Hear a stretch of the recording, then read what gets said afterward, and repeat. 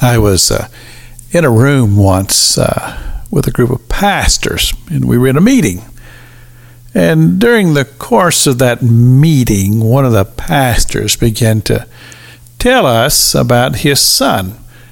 And he said, "My son has a condition, and he will not live beyond the age of 20.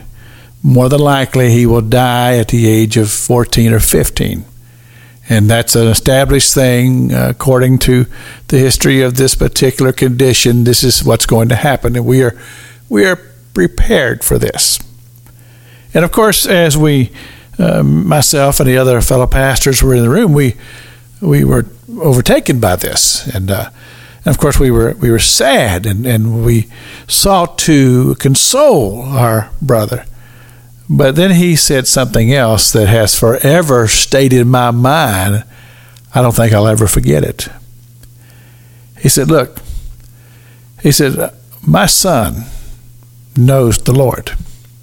He is a born-again Christian. We know that when God takes him home, that he will be with the Lord in heaven. But he says, I know people who have children who are outside of faith, and they have no regard for God, and even though physically they are healthy and will very possibly live to an old age, but yet will go into eternity lost and forever enslaved in the torments of hell."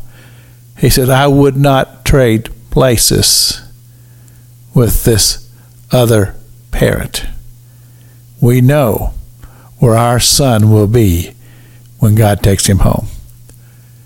And I've thought about that over the years, and I thought that is a tremendous statement, to realize that the possibility that you would lose a child at a young age but yet know where he is, compared to losing a child at a later age and lose him forever to the devil. And I thought to myself, I agree. I agree with what he's saying, that the most awful thing that can happen is to realize that your children are going to miss out on the joys of heaven and forever be enslaved in the torments of hell. You see, I think that in so many ways that as a church we've lost focus of this.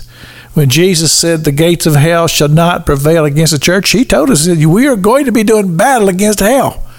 That's a part of who we are. That's a part of our identity.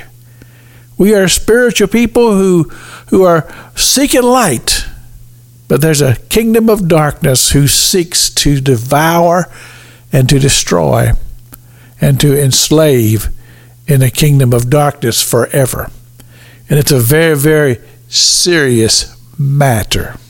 But so often we don't take it very serious and take our responsibility to share the gospel truth to each and every individual that we would encounter, because our hearts are overwhelmed by the very fact of the horrors of hell.